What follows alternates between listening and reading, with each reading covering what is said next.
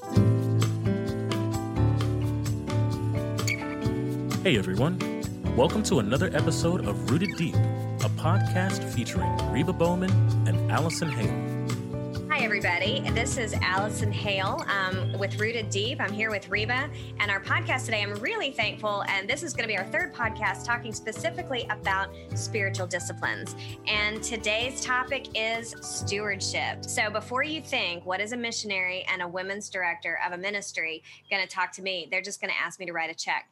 That's not what we're talking about today. We're not going to ask you to write a check. We're not asking you to write a check, but we just wanted to share some principles with you of what we've learned for biblical stewardship and what we believe that the Bible is teaching. So don't shut off the podcast and hold tight to your purses, because that's not what we're going to be talking about today. Stewardship is so much more than about our money. It is. Isn't it? Yeah. Oh, that's so true. You know, I love that, because I think that a lot of times when we think about stewardship, immediately we think of the dollars and we think about giving. And it is about giving, but it's not about just giving our money. Right. You know, it's that idea of, actually the word comes from a steward. Yeah. And so if we think about it, we are, as believers, as followers of Christ, God has given us responsibilities over part of his kingdom work, and we are to steward those responsibilities until he returns.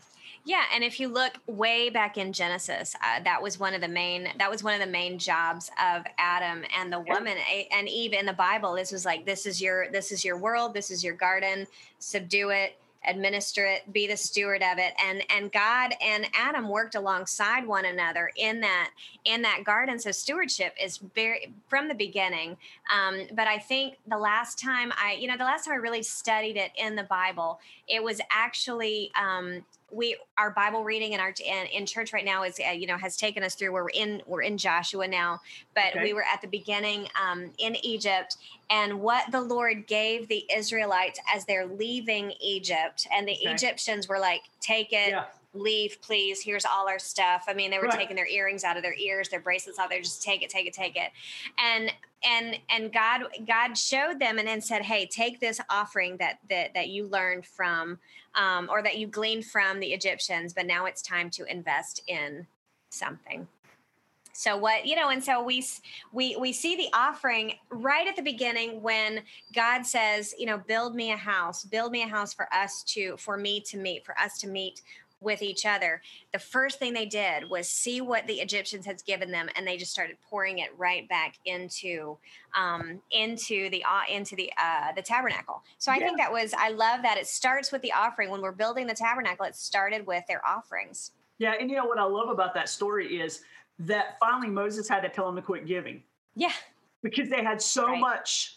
And I love it when you read that passage. Moses said, "Look, you're not obligated to give, but you get to choose to give." Mm-hmm. And they gave so much and so generously that Moses had to finally say, "Stop giving. We've got so much. We've got surplus. We don't even know what to do all this stuff. So stop giving." Yeah. And how many times have we heard somebody say that? I think that's probably the last time that anybody has ever said that. But knowing the history, where it came from, and I think that's where we need to get when we're talking about stewardship. We need to go back to where our talents, responsibilities, riches, family, where all that came from. Mm-hmm. And then it's going to maybe kind of do a paradigm shift in the way we administer. Absolutely. And I think when we realize that we are stewards, we are responsible. We have responsibilities to take good care. And the Lord is going to return. There's that parable in Scripture where Jesus tells the story of the owner who leaves and he gives responsibility to his servants, and he says, "I'll return." And when he returns, then he holds them accountable for what they did with what he gave them. Yeah, and it's interesting. I love this story because I feel bad for I'm like, maybe sometimes I've been in that situation where I'm like, I don't know what to do with this. I think it would just be safer if I did just hold it, hoard it, bury it. Right. But at the same time, you feel bad for but at the same time, the master, he knew Well, Yeah. I think he knew what was going to happen. He knew what was going to, and who was going to be the faithful servant, and who was really going to just bury it in the sand, kind of a situation. And I feel like Yeah. I've done both. I feel like there have been times when I've really just, multiplied with God's, with God's help, what He's given me, whether it's been a discipleship, ministry, whether it's been a person that God brings to me and says, or whether it's been, money or whatever. I feel like I've done both, Yeah. in equal Well, and measure. again, we talked about in the last podcast how our view of God affects prayer. Mm-hmm. And sometimes I feel like a broken record because I say this so much, but our view of God so much impacts how we live for Him and how we serve Him. And it not only affects prayer, but it also affects how we give and how we steward what He's given to us. Because I think this servant, he said, this is what I know about you. You're hard, master. Yeah. You expect a whole lot. And so therefore, and I think all the other servants, they didn't have that perspective. Yeah. And so I've often wondered, did this guy really have did he know his boss at all? Right. Yeah. And did he really understand his boss?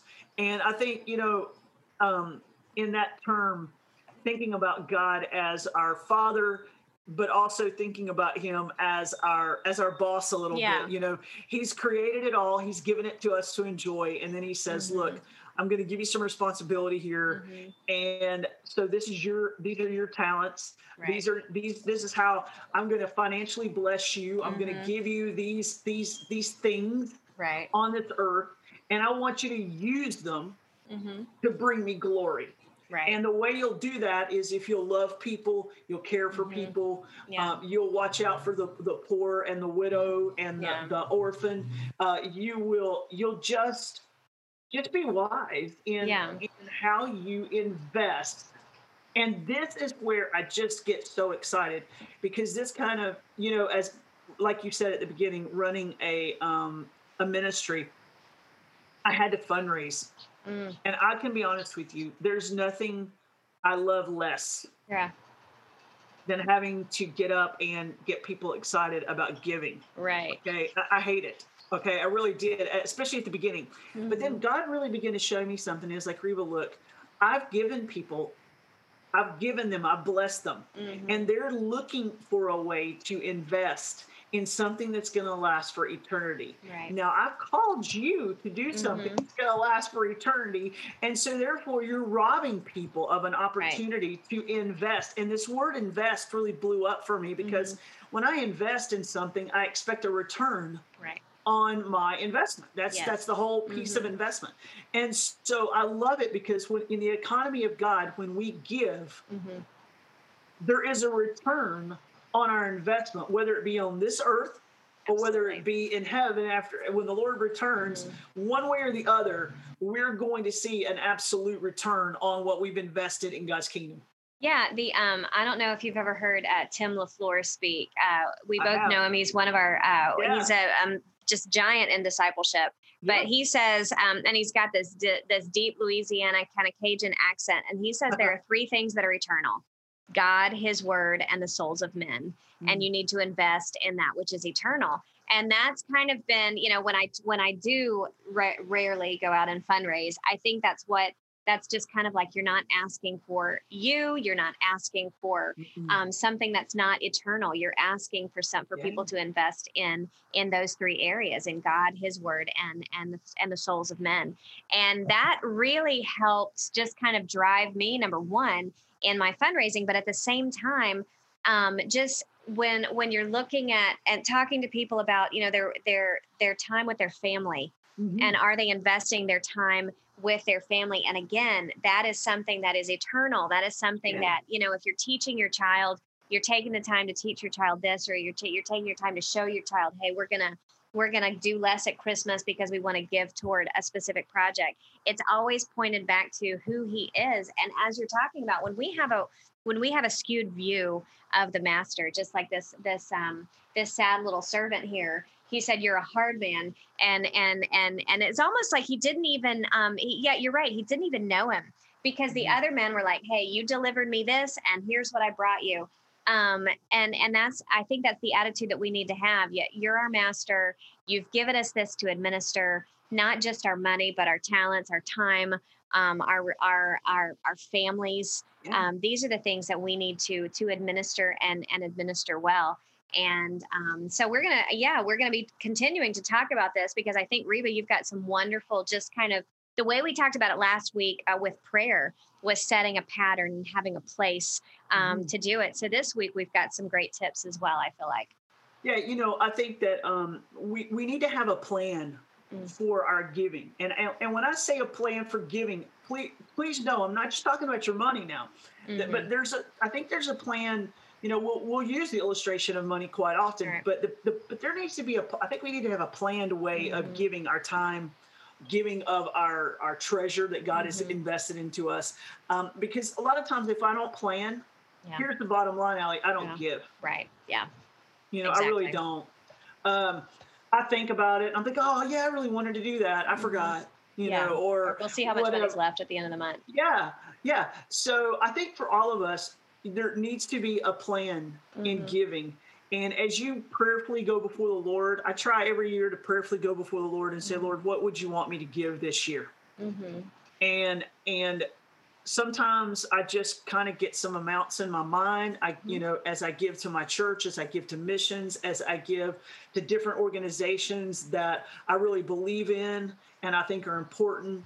But then one of the fun things that I did several years ago that really helped me in an area of my life was that moment when, because I never made a lot of money, I never felt like I could just give spontaneously. Right. I felt like I had to go back and look at my budget, because did I have enough money to give or whatever? Right. And so one of the things that God really helped me with is I began to put into my budget an amount of money that I could freely give. Yeah. And so then I began not to just planned giving. Okay, I'm going to write a check to my church for this amount, or I'm going to give to that organization this monthly. But I also then began to look for opportunities to give. Yeah. And I knew I had so much set aside in my budget to be able to do this with. So if I heard of a need, I know I can speak into that need. Right, exactly. And that doesn't mean I never gave in faith, because sometimes just that sheer amount was faith. Yeah. But it was that opportunity to be able to say, okay, I can be a good steward, a wise steward, and at the same time I can freely give. And man, that was so much fun, as I heard about things or heard about needs and was able just to speak into those needs. Yeah. And so I think those two things, from our giving perspective, is that we need to have a plan for how we give and that we give. And then for me, I think just watching for opportunities to give, when their moment arises and you're really not sure when it's coming, but here it is. Here's a great opportunity to give. And maybe that's not even a financial gift, maybe that's just, I remember this just happened a couple times during COVID. There was some needs that people had. They needed a speaker for something, and everything had kind of folded up. And I'm like, look, I'll do it. Yeah. And they're like, well, we don't really have a lot of money because we didn't get. I'm like, don't worry about it. I'll do it. And so there was an opportunity for me just to be able to say, hey, look, I'll do this for you, because this is how I can give. So that was okay. I'm giving of my time. Exactly. So whatever that might look like in life, I just don't want people to get so narrowly focused on money that they forget there's so much more stewardship. Exactly. And, I think one of the ways that I think that's excellent when you talk about, giving of your time or giving of something, of your talent. And we've asked people on missions trips, people are like, I really don't want to, I'm not a preacher. We're like, hey, what do you do? And we've had women that I can sew. And we have other women, I can make coffee and hug people. Well, that, that is an actual, because I don't like hugging people and I like drinking the coffee, but I don't necessarily make the best coffee. And so God has given all of us talents, skills, abilities, gifts that we could use for ourselves, or we could use just to bless our own little circle. Or he can say, why don't you, instead of burying it and keeping it to yourself, Why don't you see, how it can be multiplied, in the kingdom, whether it's sewing with, teaching another woman to sew, or whether it's walking alongside somebody, or whether it's just taking your time and giving in this way. My husband preached a message a long time ago about giving, and it was in, from Luke 12, and a lot of, but it was about the greater issue of who does it really truly belong to. Mm-hmm. And in Luke 12, it talks about the man who's going to build bigger barns. He's going to tear down his barns and build bigger barns. And the Lord says, "Thou fool, this night thy soul shall be required of thee, because you're not rich unto God." And what did that phrase, rich unto God, what does that mean? Mm-hmm. And he told the story, my husband told the story about how his dad had taught him something. And instead of leaving money to him, in his will, he left a legacy in him of just, investing. And I think that phrase is so beautiful, because sometimes we're not rich in our bank account or in our purse or whatever, but he's given us so much, and it needs to be used and kind of a funnel or a channel through us to somewhere else, whether it's our money or whether it's our time or whatever. Absolutely. During all this, the COVID and so forth, our small group had to pivot. Mm-hmm. And so our small group leader opened up their home. Mm-hmm. And when we started meeting again as a small group, instead of meeting at the church, which is what we typically did, mm-hmm. we met at their home. Mm. And they opened up their home. And in that, this was okay. God had blessed them with a house. And they were like, you know what, it's cool.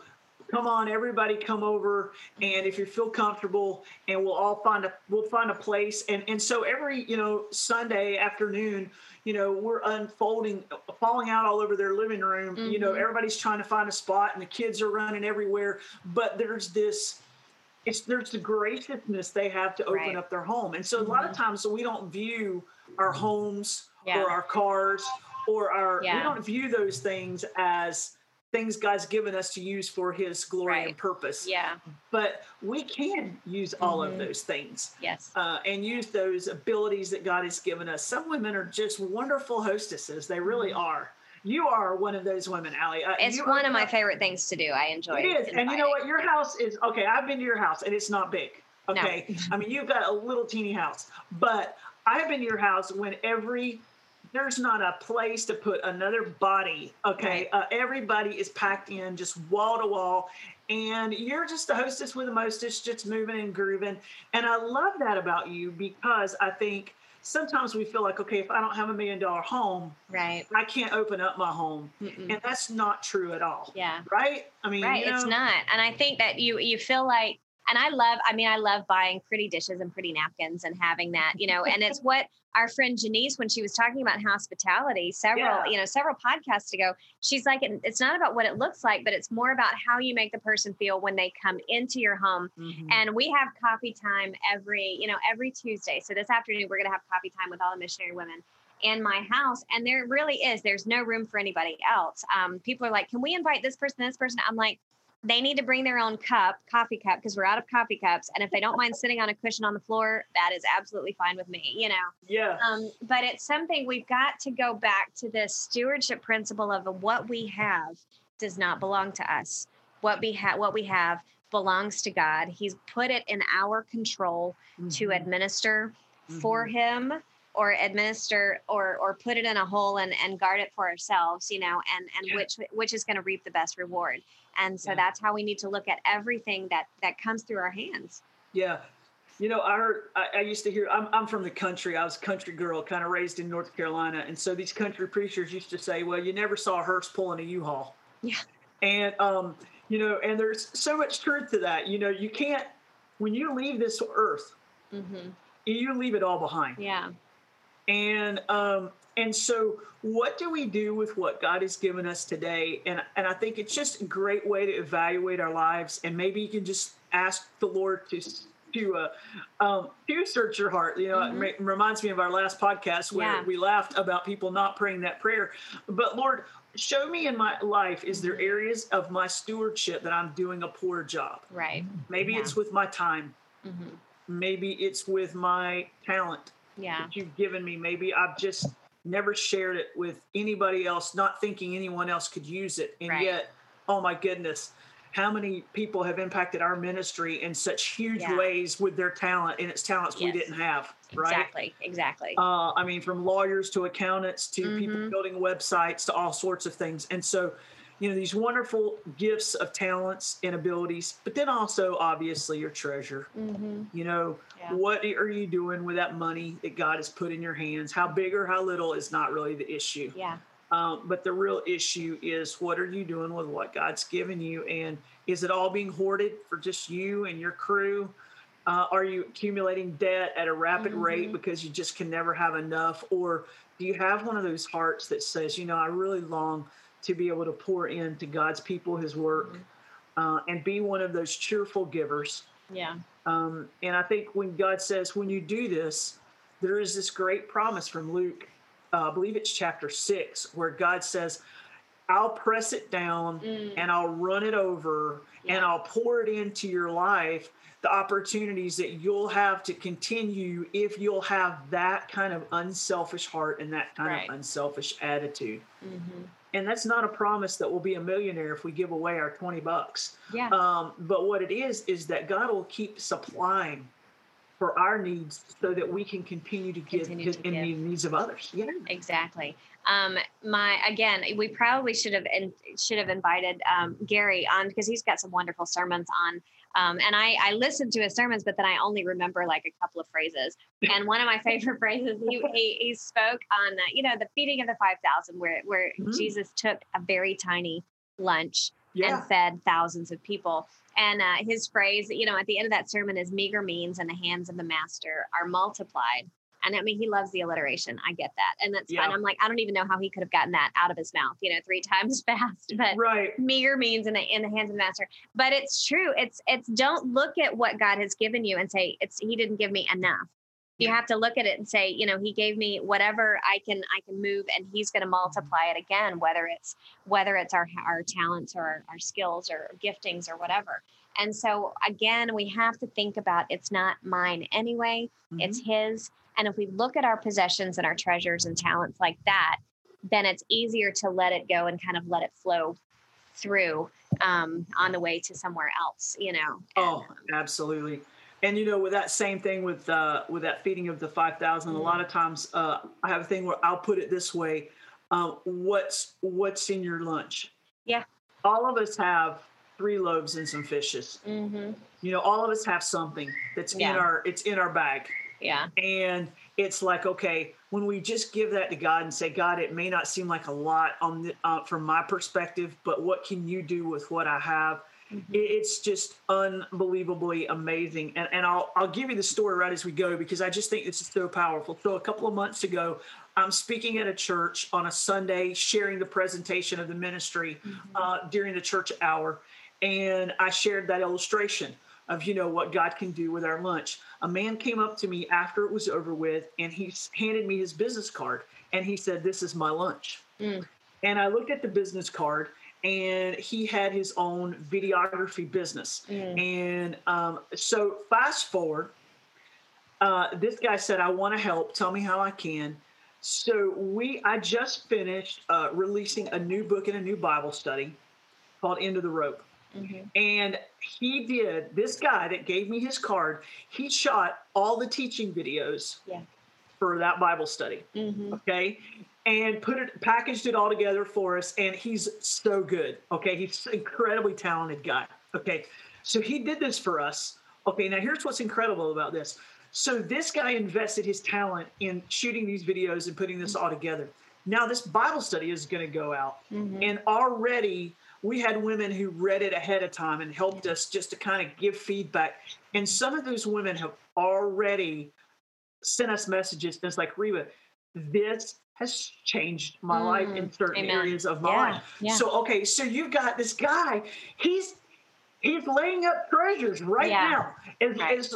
For every copy of this that goes out, for everybody who watches this video and his lives is touched, it's on his account. Yeah, absolutely.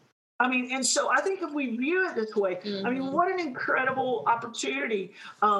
you are investing, and sometimes you know about it in this earth, and sometimes I think there's just going to come that day when we're in heaven, and the windows are pulled back, and we're able to actually see how many lives our lives impacted, and in the ways that maybe they impacted it, and how crazy it was, and we didn't realize it. So and if you're going to get to tell a story, I get to tell a story as well. I'm just kidding. No, this it was last year. It was at the end of 2019, and I know you were part of this, Reba, because we had a lady that I had never met before had asked me, "Hey, what kind of materials do you use in the ministry?" Yes. And I was like, well, we use all sorts of stuff, and most of it we buy it in Santo Domingo, but I'm sure most of it does come from China. And well, my husband is offering to go to that city in China and buy everything, all the beads you ask for, and ship them to you. And so I sent them I didn't know how it was going to work out, but I sent them one of every bead that we ever had used in the workshop ever. I'm like, if you can find it, grab it. He sent us, and Reba brought some down because I was throwing it in everybody's suitcase. It was a lot of beads. Yeah. But by the time it was literally, Reba got to the Dominican with the last batch of the shipment of beads. You got there in February, and then everything closed down in March because of the pandemic.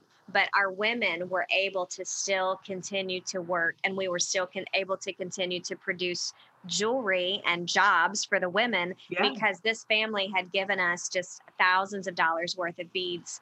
And they had no idea everything was going to shut down. We didn't know. Nobody knew. Yeah. But we're still working off that shipment of beads that we have. And that's one of those things that God, look around and look where God has placed you. Look where God has put you. Look at what God has put in your hand, whether it's a staff or whether it's a video camera or whether it's beads, and then invest it for Him.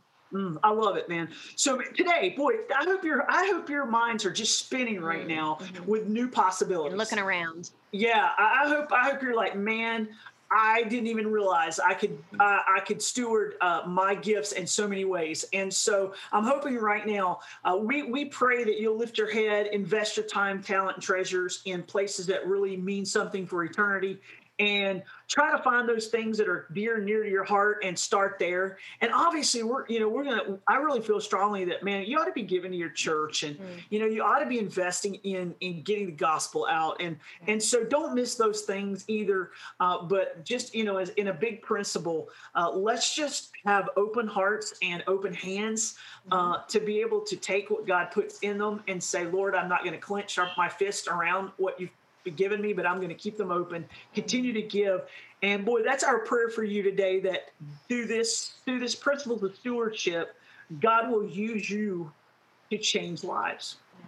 And that's really what it's all about. So, well, listen, thanks for joining us on a podcast today. And we hope send us your stewardship stories, okay? Tell us how maybe someone invested in you or how you're investing in somebody else. And maybe we'll have a podcast in the near future where we'll share some of these stories. Absolutely. Wouldn't that be fun? That's a great idea. So send us some of your stewardship stories. We're excited to hear about that. We hope you have a great day, and join us next time on Rooted Deep.